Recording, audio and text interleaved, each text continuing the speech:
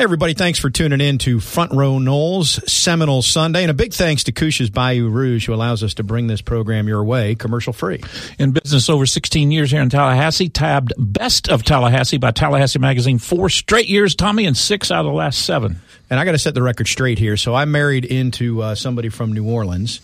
Outkicked my coverage, as many of us did. It's not about temperature. Is that where you're going? It is, because I think there's a misnomer out there that Cajun food means it's hot, and it doesn't. What it means is it's flavorful and it's doggone good. And trust me, I spent a lot of time, because of said wife, Laura, who is from New Orleans, at Couche's Bayou Rouge. So I encourage you guys to do the same, and they're open 7 days a week. Have breakfast Wednesday through Sunday. I get there often with my son, Garrett. You should go as well. Make it a Sunday staple. That's what the FSU football coaching staff has done. Matter of fact, Couche's caters for the coaching staff every Sunday during this football season. They break down the tape and get set for the next opponent. So, again, thanks to Couche's. They are on Thomasville Road on the west side, just past Cary Forest. Now, with that said, here's Front Row Noles Seminole Sunday. Broadcasting from the Prime Meridian Bank Studios in the capital city of Tallahassee, this is Front Row Noles Seminole Sunday with Tom Block and Keith Jones. Brought to you by Cornerstone Tool and Fastener. Online at ctf.nu. Now, here's Tom and Keith. Hello, everybody. We welcome you to Front Row Noles Seminole Sunday. Tom Block, Keith Jones. We've waited a long time to dissect a game like this. Not that much dissecting or incisions are needed for this one. It was all Florida State all the way. There's no dissection involved. Well, listen. Finally get to exhale. Yeah, exactly. You know, the whole time I'm watching this game, I was thinking, not that this game was played on the date it was scheduled, and Florida State against Louisiana Monroe will not be this lopsided. Louisiana Monroe gave Auburn a hard time yesterday and is a team that if Florida State doesn't show up to play could beat them. But the point is, this is a game Florida State needed just to get guys to feel good about something when they're out there, because everybody feels good right now. It's kind of like in the 7th grade, Tommy. You know, when you asked Susie out to the 7th grade dance and she says no, and you ask Mary Kay to the 7th grade dance and she says no, at some point in time after you ask Deborah and Mary and everybody else, you just want somebody to say yes. Please, somebody, just go with me to the 7th grade dance.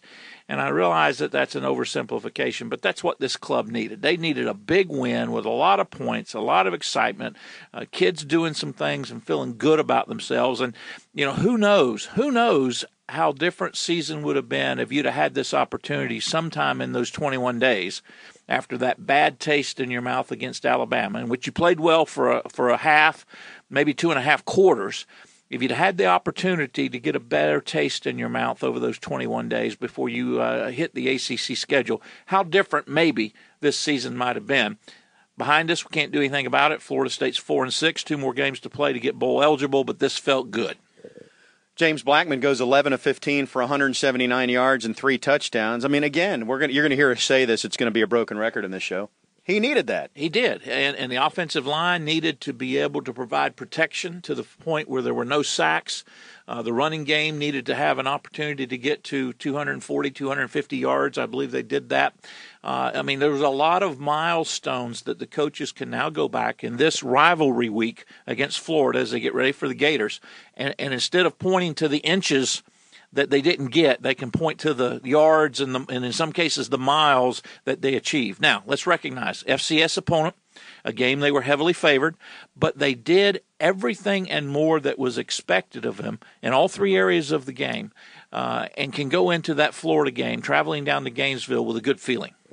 77-6 the final, and that's just outside of record territory. The all-time record for points scored by Florida State is 80, which they did in 2013 against Idaho.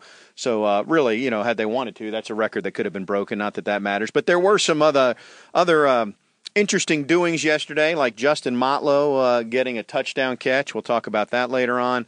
It was senior day as well, and there's some seniors in this class that we need to talk about. But the biggest thing, Keith, 77-6, you can't argue. That, and couple that with homecoming. I mean, I'm sorry, I've gotten to the point now, you know, and our listeners have heard me say this before, but as a player, you don't get to see the Marching Chiefs. You don't get to appreciate what that band brings to this stadium until you're gone. And if you go on and play in the NFL for 6 or 8 or 10 years, gosh, you're 15 years after being a freshman before you have an opportunity to get back and know and understand what the Chiefs mean. The alumni band coming back, just everything relative to homecoming, the opportunity on senior day, coupled with that. I mean, it was just in my opinion, a very special time at Florida State yesterday, and a very special time on Saturday afternoon in Doak Campbell Stadium. Yeah, it really was. Florida State gets the lopsided win. We'll talk more about it, but let's let the head coach do the talking for now. This audio that you're about to hear is courtesy of Seminoles.com. Here is head coach Jimbo Fisher. Great job by Delaware State to come in there and played hard, move the ball twice real early, and then we got control of the game. Those guys come in there. Kenny's a great coach and does a great job. He's really got that program. He's turned them in the right direction. I've known him a long time, and he's a heck of a football coach. So hats off to them and their future. But proud of our guys. We played a complete game, dominated the game, but we should have dominated the game, and we went out and played and did it. And there's something to that. And played it for 4 quarters. Even the guys, when the backups and everybody got in the game, they went in and played hard, executed the offense, did the right things, took the right steps, played with consistency, what you want. Play with good energy, and we made plays down the field, and both sides scored on defense, scored on special teams, scored on offense, and it's great to see all 3 phases. And did a great job. DJ did a great job in punt returns. It was very electric when you give him time. He was awesome on the day. Our receivers caught the ball. Quarterback was good. Backs ran the ball. Great job by Ryan Green, senior. Great to see him go out there and score 2 touchdowns, have some great runs. And, of course, Amir, Cam, Jaquez, all those guys did a great job. And just happy for everybody and get a good feeling and play well, enjoy the evening, and get ready to go play the Gators next week. Jimbo Fisher obviously pleased, and it was a pretty short talk to the team afterwards. Not that you expected fire and brimstone when you win 77-6, but one thing he did say, and I know he told the media as well, he was pleased because all 3 phases came to play. They scored a special teams touchdown. They scored a defensive touchdown. The offense went right down the field and scored. You were going to win the game regardless, but you'd rather win it that way and have us talking about this instead of talking about how come the offense had to punt on its first drive and that sort of thing. And if you look at the yardage, which is a situation I always look at, opponent's yardage, I think they were somewhere around 130, 140 yards in the first half, and 65 or 70 of that came on 2 plays, one of them in the first series. So you saw your defense maybe come out just maybe a hair flat. They got on top of them. They got some yardage. They end up blocking a field goal to keep points off the board. But your defense finally woke up. I didn't count the 3 and outs, but there were a bunch of them on that side of the ball. Offensively, Florida State had 4 kids that had rushing attempts with double-digit yardage. You mentioned the numbers on Blackman.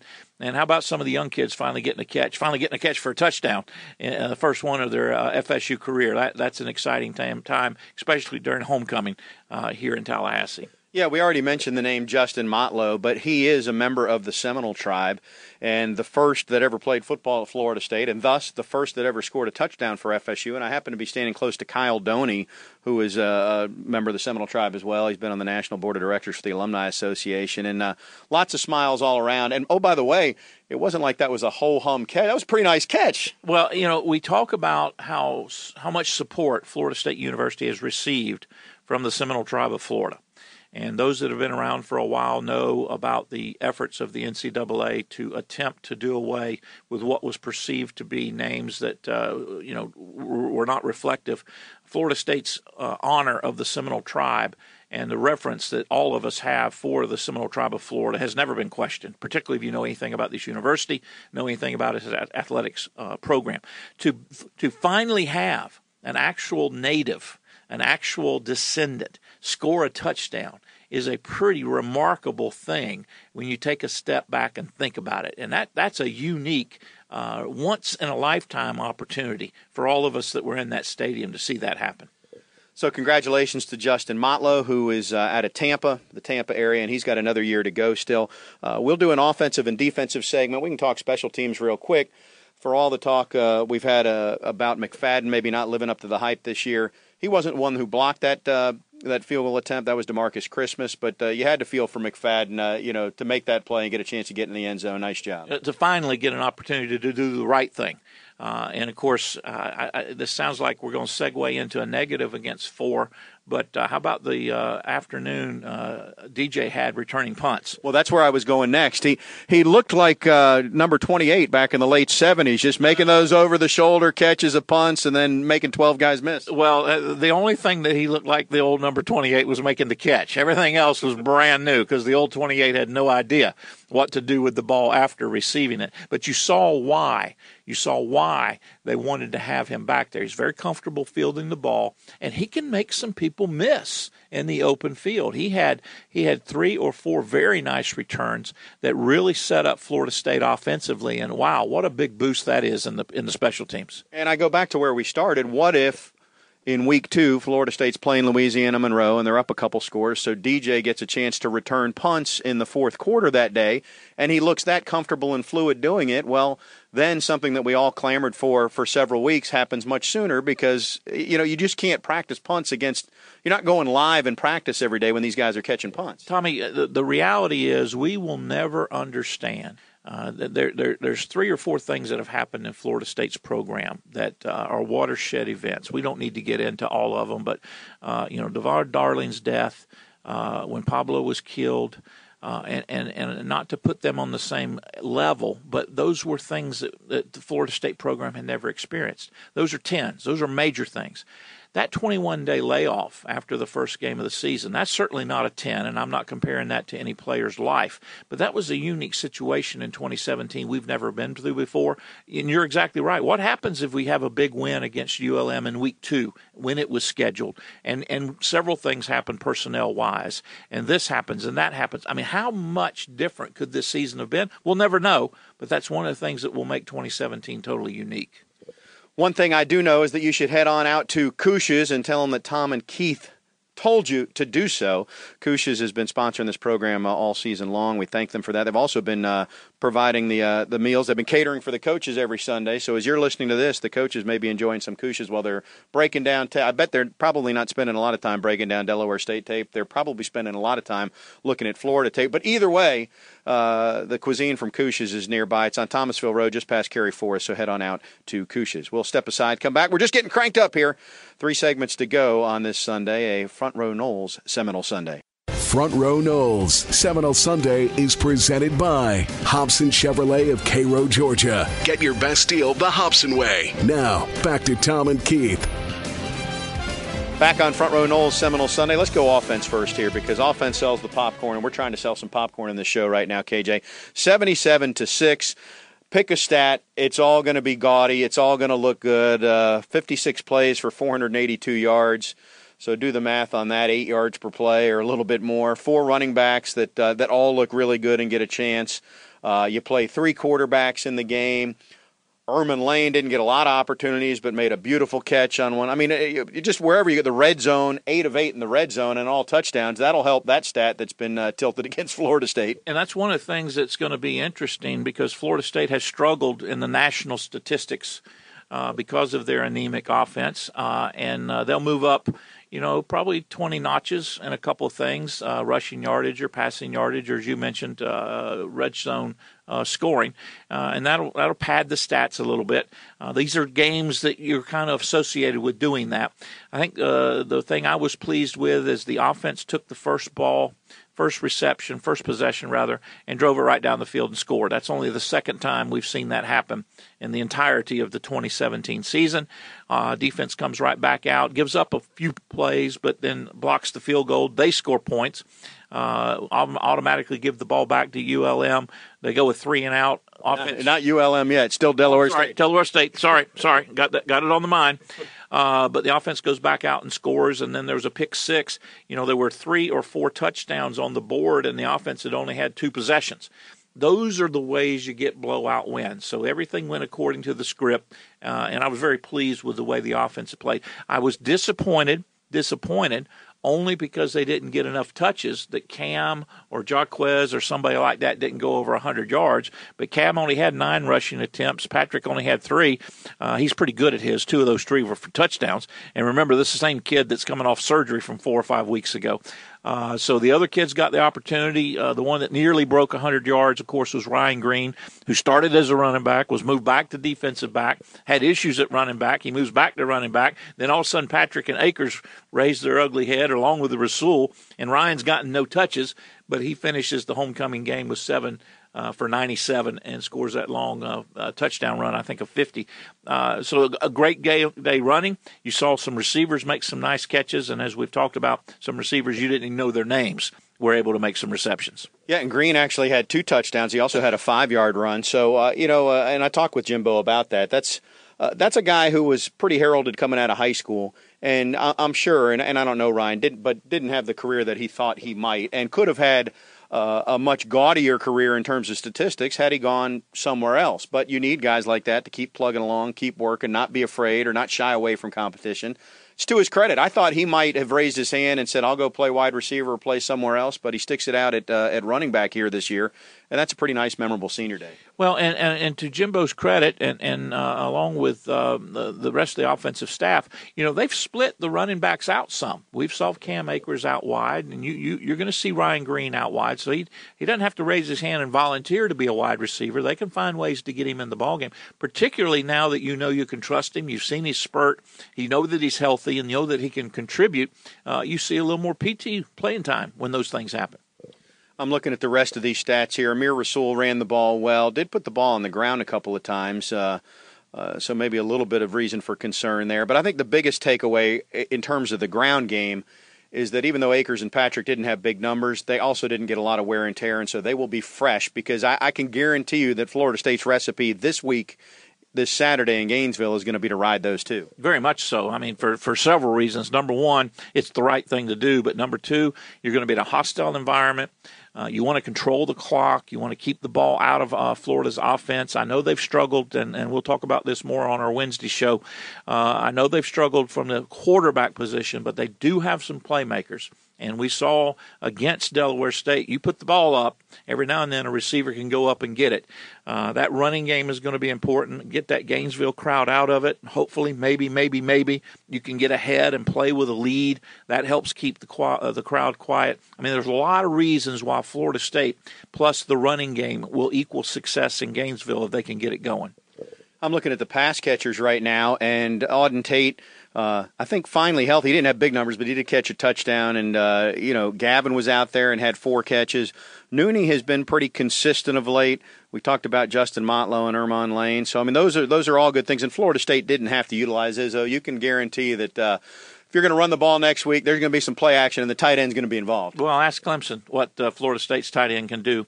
They'll be the first to tell you that even though he didn't show out against the Hornets, he has an opportunity along with the rest of them in that position to do some big things. How about Ermon Lane coming back? A great catch on that long pass. Didn't quite get into the end zone, but a long ball, a guy much like Ryan Green, who, for the good of the team, has said in years past, I'll change positions. I'll go somewhere where I feel like I can contribute, and is now back to the position from which he was recruited. Made a very nice reception there late in the ball game. Almost got in the end zone. 2 catches, 48 yards for Ermon Lane. One other receiver who didn't have a big day, but has been a big story around Florida State for the last couple of years. He's a walk-on from nearby, and I'm talking about Jerry Jackson. He's been the holder. He first, and he's mainly made his name on special teams, where he's been a special teams captain several games this year. But a good story, and we'll hear from him in just a moment. Yeah, he's one of those glue guys that you've got to have on your team. You've got to have some guys that aren't the great physical talents, but they played great ball in high school. They know how to play the game. You can put them into positions. I mean, a very important position, the holder. I mean, you only pay attention to the holder when he makes a mistake. It's kind of like an offensive lineman. You don't know who they are until they get flagged for holding. But he's captain. He's a gunner on the punt squad, punt coverage team. He's made some remarkable tackles in that area of the game. He's not a guy, Tommy, that's going to play on Sundays, but he's a very valuable guy on Saturdays, and you can't do without him. I had a chance to talk to him after the game. He was probably surprised that he got an interview request, but he's one of 17 seniors. Really good story. So here's that conversation with Jared Jackson. Had to be a little bit bittersweet for you. It goes by fast, but senior day, I saw you out there with your family beforehand in front of the Doak crowd. Yeah, it absolutely is. My freshman year, older guys always tell me it flies by, and they weren't lying. It sure did. But I couldn't be happier with all the memories and stuff that I've had, and it's been a great time. I know you grew up nearby. You played at Osceola, and I think when your senior year was done there weren't exactly a lot of opportunities for you. So just kind of explain that time and how you ended up at Florida State. Right. I knew I wanted to play at the next level. I had a very successful senior year, but just because the talent level and stuff that we were playing at, I wasn't getting a lot of looks, and so towards the end of it, I was just willing to do anything it took to be able to play at the next level. So luckily, I had a couple opportunities at smaller schools, and then luckily, Coach Dawsey called my coach and said that I had a preferred walk-on opportunity here, so I jumped on that, and I'm glad I did. That's not an easy road to take, though. And I mean, preferred walk-on, I guess, is maybe better than an outright walk-on, but that's still, that can be tough sledding, and I'm sure it was for a couple of years. Oh, yeah, absolutely. I mean, it was a grind coming in. Nobody knows who you are. Nobody expects you to really stick around that long or anything. You don't get a lot of respect, so you have to earn that on the field just through hard work, and luckily I was able to do that. I know you've gotten an opportunity to catch a couple passes. You first made your name really making special teams plays, and then you've been the holder. So did you volunteer for that? Did they come to you? I mean, just anything to get out there on the field? Yeah, I mean, they knew I'm willing to do anything to help contribute to the team, especially on special teams. That's kind of been my little niche. So last year, I kind of did a little bit behind Jack Steed, just in case anything happened with him, and so I held a little bit last year. So once he graduated, I just kind of fell into the role and started in the spring and took off with that. Well, as you know, next up is the Gators, and you're an interesting story because your dad was an All-American athlete, student-athlete, golfer at the University of Florida. So I won't ask you if you grew up a Florida fan. I'll let you skate on that one. But I do know that it's got to be interesting times this week in your household. Yeah, absolutely. Especially earlier in my career, my freshman, sophomore year, my dad struggled with it. But now that I'm out there playing and stuff, he has no problem going for the Noles. And I'm sure on Saturday he'll be decked out in Seminole stuff. Yeah, I can verify he was wearing garnet and gold today. Hey, best of luck this week. Congratulations on your career and finish up strong. I appreciate it.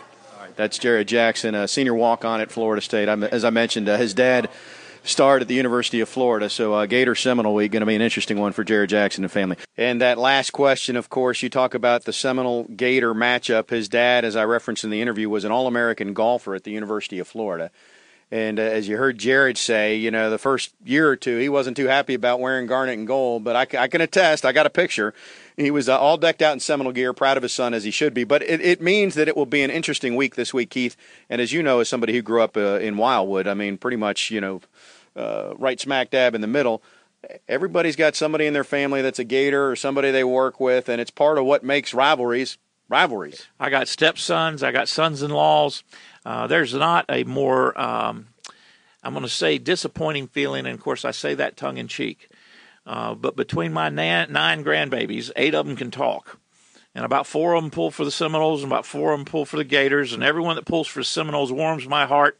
And those that pull for the Gators, I love them, but it breaks my heart. But the bottom line is, welcome to Florida Week. That's just the way rivalries are, and the Florida State rivalry in Florida is just what it is. It makes you divide even amongst family members. I know during your playing days, because I've heard you tout it, and I would put it on my business card, frankly, you went 4-0 against the Gators and Florida State, because I talked to Nate Andrews, and you'll hear from him in a little bit in this show. He's currently 4-0 against the Gators. And as I think about it, and I haven't looked because I haven't been in a Florida game week mindset, has FSU ever won 5 in a row against Florida as they go into this matchup? I don't know the answer to that. That's a very good question. We'll try to look that up, and those that want to come back and visit with us during our show on Wednesday, we'll hopefully have an answer for you. All I know is my group was the first to win 4 in a row, and so we'll do some research and see if there's been 5 in a row. I know there's been that many on the Florida side, unfortunately, particularly when the series first getting started. But we'll have to do some research on the FSU side. That's something that Nate and very few others may be able to claim if they do make it 5 in a row. Yeah, of course, it's not quite what DeMarcus did on his way out, which was go 4-0 against Florida and Miami, as we all remember from last year. That's a pretty good one to put on that mantle. We'll step aside, come back, talk about DeMarcus's old unit on the defensive side of the ball when we continue on Front Row Noles Seminole Sunday. Broadcasting from the Prime Meridian Bank Studios in the capital city of Tallahassee, this is Front Row Noles Seminole Sunday with Tom Block and Keith Jones. Brought to you by Cornerstone Tool and Fastener. Online at ctf.nu. Now, here's Tom and Keith. Florida State, big winners on Saturday. The Noles pick up their fourth victory. They're now 2 wins away from bowl eligibility with 2 to play. Tom Block, Keith Jones with you as we continue wrapping up this victory. And, again, not a lot to dissect. That's where we started the show. But defensively, Keith, all in all, a pretty solid effort. Played an awful lot of guys. Young guys looked pretty good in it. The only downside at all was there were a couple of chunk plays maybe on the third or fourth drives of the game for Delaware State. And they did get 1 touchdown on a 4th and goal. But other than that, I don't think you can find too much fault in this game. A 45-yard reception, a 42-yard reception, a 20-yard run, and then nothing else. They finished the game with 192 yards of total offense. And you know, I look back at those chunk plays, and a couple of them were against the first team, but the rest of them were against the second or the third team. You should expect that. Certainly the 45-yarder was late in the game. No question. But anytime you can hold an opponent over 200 yards, regardless of who's been out there, you've got to be pleased. When I mentioned earlier about the offensive statistics moving up, this will really help Florida State defensively in terms of some of the criticism that Coach Kelly and the coaches have taken relative to where they rank statistically. There were 6 sacks recorded. Now, when they go back and look at the tape, there may be a 7th or an 8th one because sometimes the scorer during the game doesn't know whether the quarterback got back across the line of scrimmage or not, and they'll give that as a rush as opposed to a sack. Coaches will go back and look at that. But I think Kendo had, 3.5 or 4 sacks of his own just in the second half. And so from a performance standpoint, I think you've got to look at Charles Kelly's unit. And I know they're going up against an inferior talent, and I know it's a game in which they're supposed to win, but they did the right things at the right time, save those few chunk plays, and you've got to be very pleased with how this Florida State defensive unit showed themselves. We spent, I feel like, the first half of the year, maybe not us, but people kept saying, boy, Derwin's not as good as advertised. And now we've spent the last 3 or 4 weeks saying Derwin looks about as good as advertised. And I know that, man for man, Florida State had better athletes at all 11 positions on the field probably when Derwin made that interception. But that was quite a nifty return for him to get in the end zone. Well, let's think about why Derwin would be viewed as not having played well the first 4 or 5 or 6 ball games of the year. Why? Because he's playing deep safety. That's not where he's at his best. Florida State had some problems. First game against Alabama, Trey Marshall had to sit out the first half because of a targeting foul against Michigan in the bowl game. You had some other kids, Nate Andrews included, that have missed time that you normally would like to have back there so that you can move Derwin closer to the line of scrimmage. Cyrus Fagan was hurt at the start of the year. Exactly. And so now that the last 3 or 4 games, they've had some other bodies that they're comfortable with that they play at the true safety position. You saw Derwin move up to the linebacker. You saw Derwin in a 3 and 4 point stance as a defensive end in some of the situations in the last week or 2. And now he's being able to put in positions where he can make plays. And what has he done? He's made plays. Nothing about Derwin changed. It's just where he starts from that makes the bigger difference. So he's got a couple interceptions. He had one that was negated in the NC State game. I feel like that's where the talk started that he's not playing as well. He got beat on one misplay. He missed a tackle that went for a big touchdown in the NC State game, and that's where this talk started. The other thing he's done, he hadn't returned a lot of kicks this year, but he took one to the house against Wake Forest that got taken back, and he returned one about 70 yards yesterday that got called back. So he's looked pretty good in space with the ball. Well, and I'll try to call him the right thing this time. Delaware State didn't kick off to the deep, the 2 or 3 times that they kicked off, only one of them went deep. First kickoff of the ball game, they pooch kicked it. They were not going to put the ball in the hands of Derwin and whoever else was back there. So you can't, if you don't get at bats, you don't get opportunities. If they intentionally walk you, not a lot you can do as a baseball player. I did think it was interesting that a couple of the former Noles who were back on the sideline for this game are former safeties who were admiring Derwin's efforts there. But LaMarcus Brutus was back, really good guy who finished in 2015. He's coaching down at Port St. Lucie. And then Terrence Brooks, who's still in the NFL. He's with the Jets now. And, man, time flies. But this is his 4th year in the league. So I said, oh, you're vested, huh? And he had a big earning. He said, I'm vested. He got his 3 years and 2 games or whatever you need. But he commented about how Derwin is just really, really good. And, and one guy that's sort of the bridge among all those guys because he played with all of them is Nate Andrews, who was on that 2013 team, a teammate of Terrence Brooks, obviously a teammate of LaMarcus Brutus, a teammate of Derwin James. I mean, he spans half a decade in his career, but, and his career is not finishing the way he would have liked it. He came in winning a national title and as a starter, and he's gone out being, really injured and beat up the last couple of years, but still a guy who will grin ear to ear. Well, and 2 things. Number one, the reason his career has not gone the way he wanted it to, or any of us wanted it to, is because of injuries. And you can't control those sometimes. Number 2, and I've not had this conversation with him. I haven't even asked you. I probably should do this before saying things publicly on the air. But Nate impresses me as somebody that might go immediately into coaching. And Nate also impresses me that it might be somebody that Florida State hangs on to as a graduate assistant early on and helps him in his early years. He's smart. He knows how to play the game. He knows how to be a teammate. People respect him. When he speaks, people listen.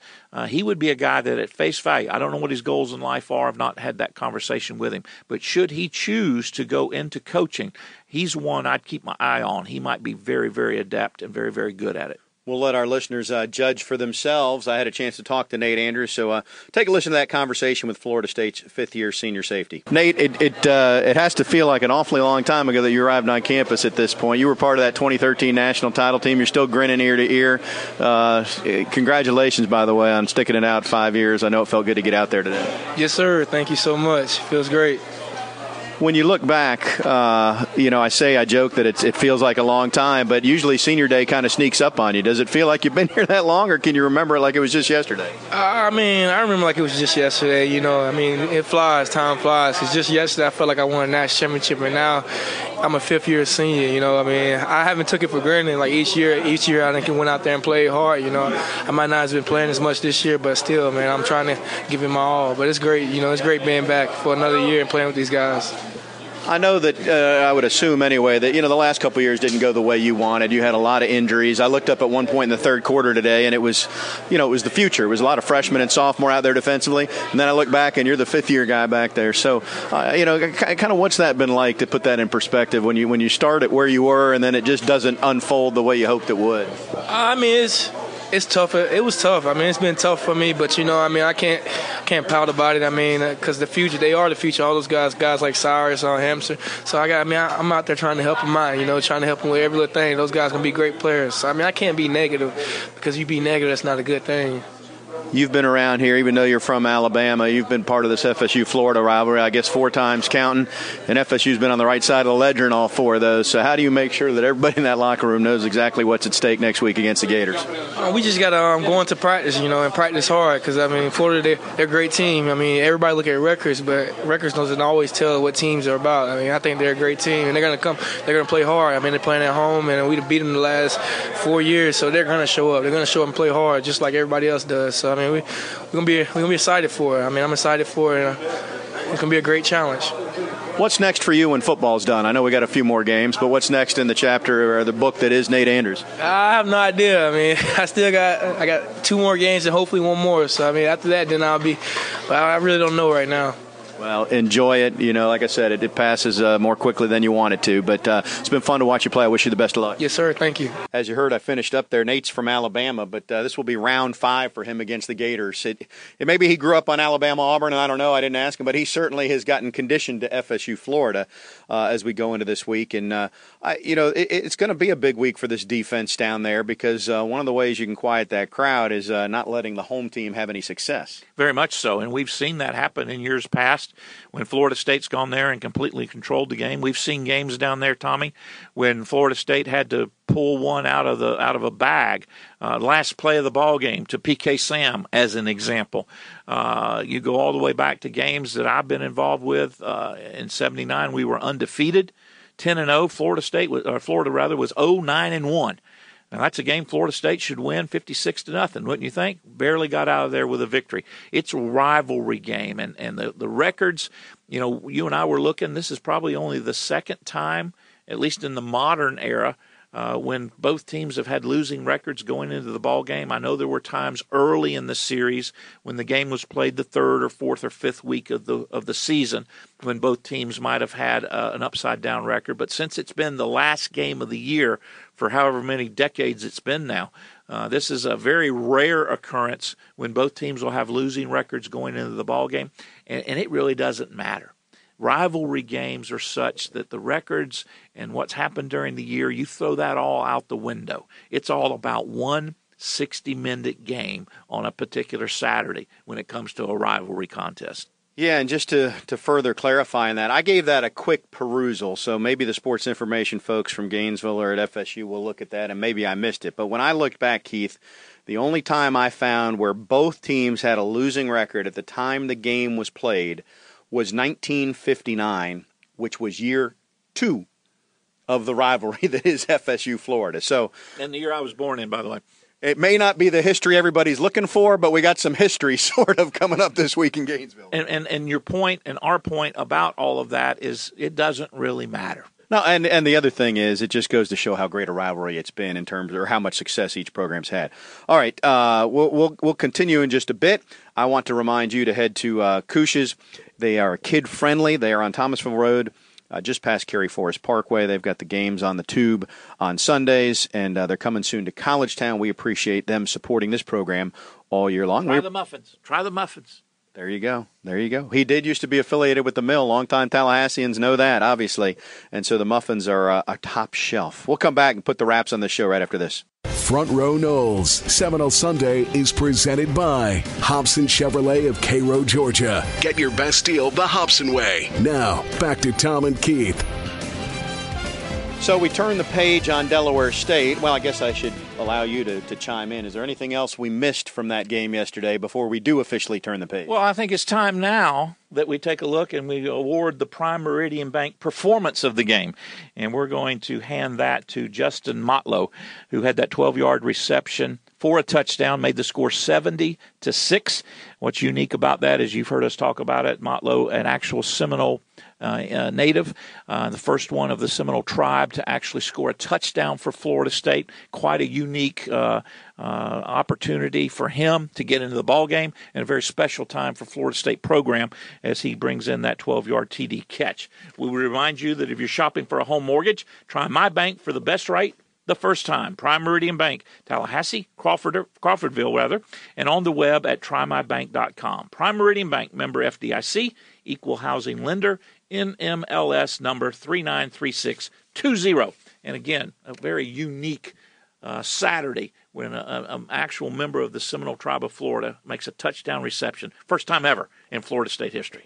On homecoming, on senior day, not that he's a senior, but a good job for Justin Motlow, and congratulations. He is a junior out of the Tampa area. All right, so now we have turned the page. I think we've done all we could do on a 77-6 victory here, Keith. So you get set for the game with the Florida Gators this week, and it is a rivalry game, and it's one of those things when you look at the goal chart for Florida State, and it talks about a championship and the playoffs and an ACC championship and X amount of wins. Up there on the board is also beating your rivals. And Florida State obviously hasn't checked the box on a lot of its goals this year. But beating Florida would be a nice one, and this would be 5 in a row. It also would be 4 in a row in Gainesville, which I know Florida State's never done. And I don't know, truthfully, now there were a lot of years Florida wasn't very good in football, so maybe it's been done. But I don't know how many teams have won that many in a row down in what's a tough place to play. Very much so. And again, the way this rivalry was in the 90s and in the early part of the 2000s, you can't hardly believe that we're now here in 2017 and both teams will enter that ball game with losing records. But as we've said, it doesn't matter. It doesn't matter. These kids, these kids' dads, these kids' granddads grew up understanding this Florida State rivalry. And if these kids are from Florida, it's been the game for a half a century now. A lot of respect for the Miami-Florida State rivalry, but this FSU-Florida rivalry was the beginning. It was the linchpin that created what is Gators versus Seminoles, and I can't overestimate, particularly as they get older. You talk to older players even older than I am. They can tell you everything about every Florida game they played in. That's how important they were. And it's because the significance it has for bragging rights. I can understand that there may be some that say it doesn't have the same influence as it relates to recruiting that maybe it used to. I don't know that. I don't follow recruiting enough. I know that when it comes to attending banquets and going to civic meetings and talking to other people, even in Tallahassee, it's a good year when you've beaten the Gators, and it's a long year when you've lost to them. And there's so many chapters to this. I mean, you talk about what it means. Ask former FSU President T.K. Wetherell, who was on the team during the Lane Fenner catch, or talk to any Florida State player or fan that was there that day and swears that FSU you said it correctly. It was a catch. It was the Lane Fenner catch. Well, I'm wearing garnet and gold. You do see that, right? But you talk to Florida fans, and they'll talk about what they call the swindle in the swamp, which was the game that P.K. Sam caught that at the end. That was the game where they rewrote the contracts to change which set of officials are there. Because if I recall, that was ACC officials that came in, and it gave the appearance that Florida State brought its own officials, and so now I think they've got it flip-flop. But there's just a lot of unique there was the year, and I hate to bring this up, FSU fans will hate it, where Spurrier alternated quarterbacks and got a big win. That was in 97.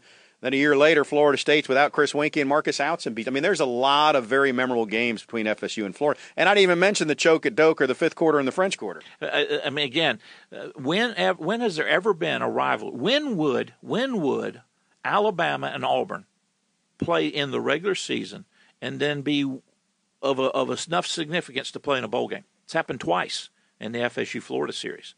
I mean, that's how, and at least one of them, was it both of them? The games were back-to-back, last game of the season, and then the bowl game. At least one of them was last game of the season. They were both that way. They were both that way. I mean, when does that happen? You know, TV folks don't do that unless people are going to watch. And people aren't going to watch unless it's a true rivalry game. And we've seen it happen twice in that venue. So hats off. I'm proud to have played in it. Everybody before me and after me always can talk about what happened in the Florida game. I remember the coaching staff would talk Florida week, Florida week, Florida week. That's the only thing you had to say. There were no speeches. There was no fire and brimstone. There was no win one for the Gipper. It's Florida week. That's all that needed to be said. And it is Florida week, a 12 noon kick on Saturday in Gainesville. Want to do a little bit of housekeeping here. First of all, it's also Thanksgiving week. And so this week, Front Row Noles, which airs every Wednesday at 6, will actually be a best of Front Row Noles with some of our best interviews from over the course of this fall. But also we'll have fresh content with our Seminoles.com insider Tim Linnefelt previewing the matchup with the Gators. So I do want to get out in front and wish everybody a happy Thanksgiving to you and yours. But I also want to spend our last couple minutes here, Keith, just you and I breaking down this game because we won't have a chance to do it on Wednesday. It occurs, neither team has achieved at the level they want to achieve. Florida obviously is in the middle of a head coach search. They've got an interim coach. They basically have checked out on the season to the point that they didn't reschedule their loss game because they don't have a 35-year bowl streak. So the point I'm driving at is that this is it for Florida. They don't have a game next week. They don't have a bowl game. So are they going to be all in? I would expect, because it's the rivalry. Or are they going to be apt to say, you know what, if we get down, let's just mail it in? I would think it would be the former. I don't believe it would be the latter. I think in some respects the Florida season and the FSU seasons have a little bit of commonality. FSU lost their starting quarterback in the first game. Florida's never been able to find one. They've really struggled at the quarterback position. Certainly injuries have plagued Florida State at the wide receiver position. Suspensions have really plagued the University of Florida. As many as 9 kids have missed significant playing time. That that hurts your ability to get any cohesiveness, and certainly it's terrible for your depth. Florida's pulled out a game or two that maybe they shouldn't have won, and they've been beaten a couple of times in games that maybe they should have. You can say the same thing for Florida State. There's been opportunities. They have talent, do the Gators, on both sides of the ball. They've recruited well, regardless of who's been the head coach. These kids know each other. They played with and against each other. And as we've said for the 47th time, it just really doesn't matter. You're going to be 60 minutes of lining up, and if you can't get ready for the Florida game and you can't leave everything on the field against the Gators, then I don't need you to be a Seminole player, and Florida feels the same way. They don't want you to be a Gator if you can't do the same thing in a game against the Seminoles. Yeah, I think that about sums it up. And obviously for Florida State, they need a win to keep the dream alive of maintaining that bowl streak, which, as we've talked about, means a lot to guys like you. And the Gators would love nothing more than to ruin that streak and be responsible for being the squad that didn't let FSU achieve that consecutive wins and consecutive bowl game appearances. He is Keith. I am Tom. We do this each and every Sunday during football season, and that'll include next Sunday when we'll wrap up the Gator game. But our regular show is Wednesday nights at 6. Encourage you to go ahead and subscribe to the podcast via iTunes or get the app for ESPN Tallahassee. Stream us live, find the archives, all that type thing. What better way to spend Thanksgiving than with the voice of Keith and yours truly in the background talking Florida FSU football? And, of course, we'd love and want to wish everyone a very happy Thanksgiving. We live in a wonderful country with a lot of freedom, and our thoughts and prayers go out to those that are protecting us as we speak to maintain those freedoms. Enjoy your family. Kiss the little ones. And go ahead. You can eat too much turkey. It'll be all right with me. You get a little sappier as you get older every year, Keith. But well said. Folks, we'll talk to you on Wednesday. So long.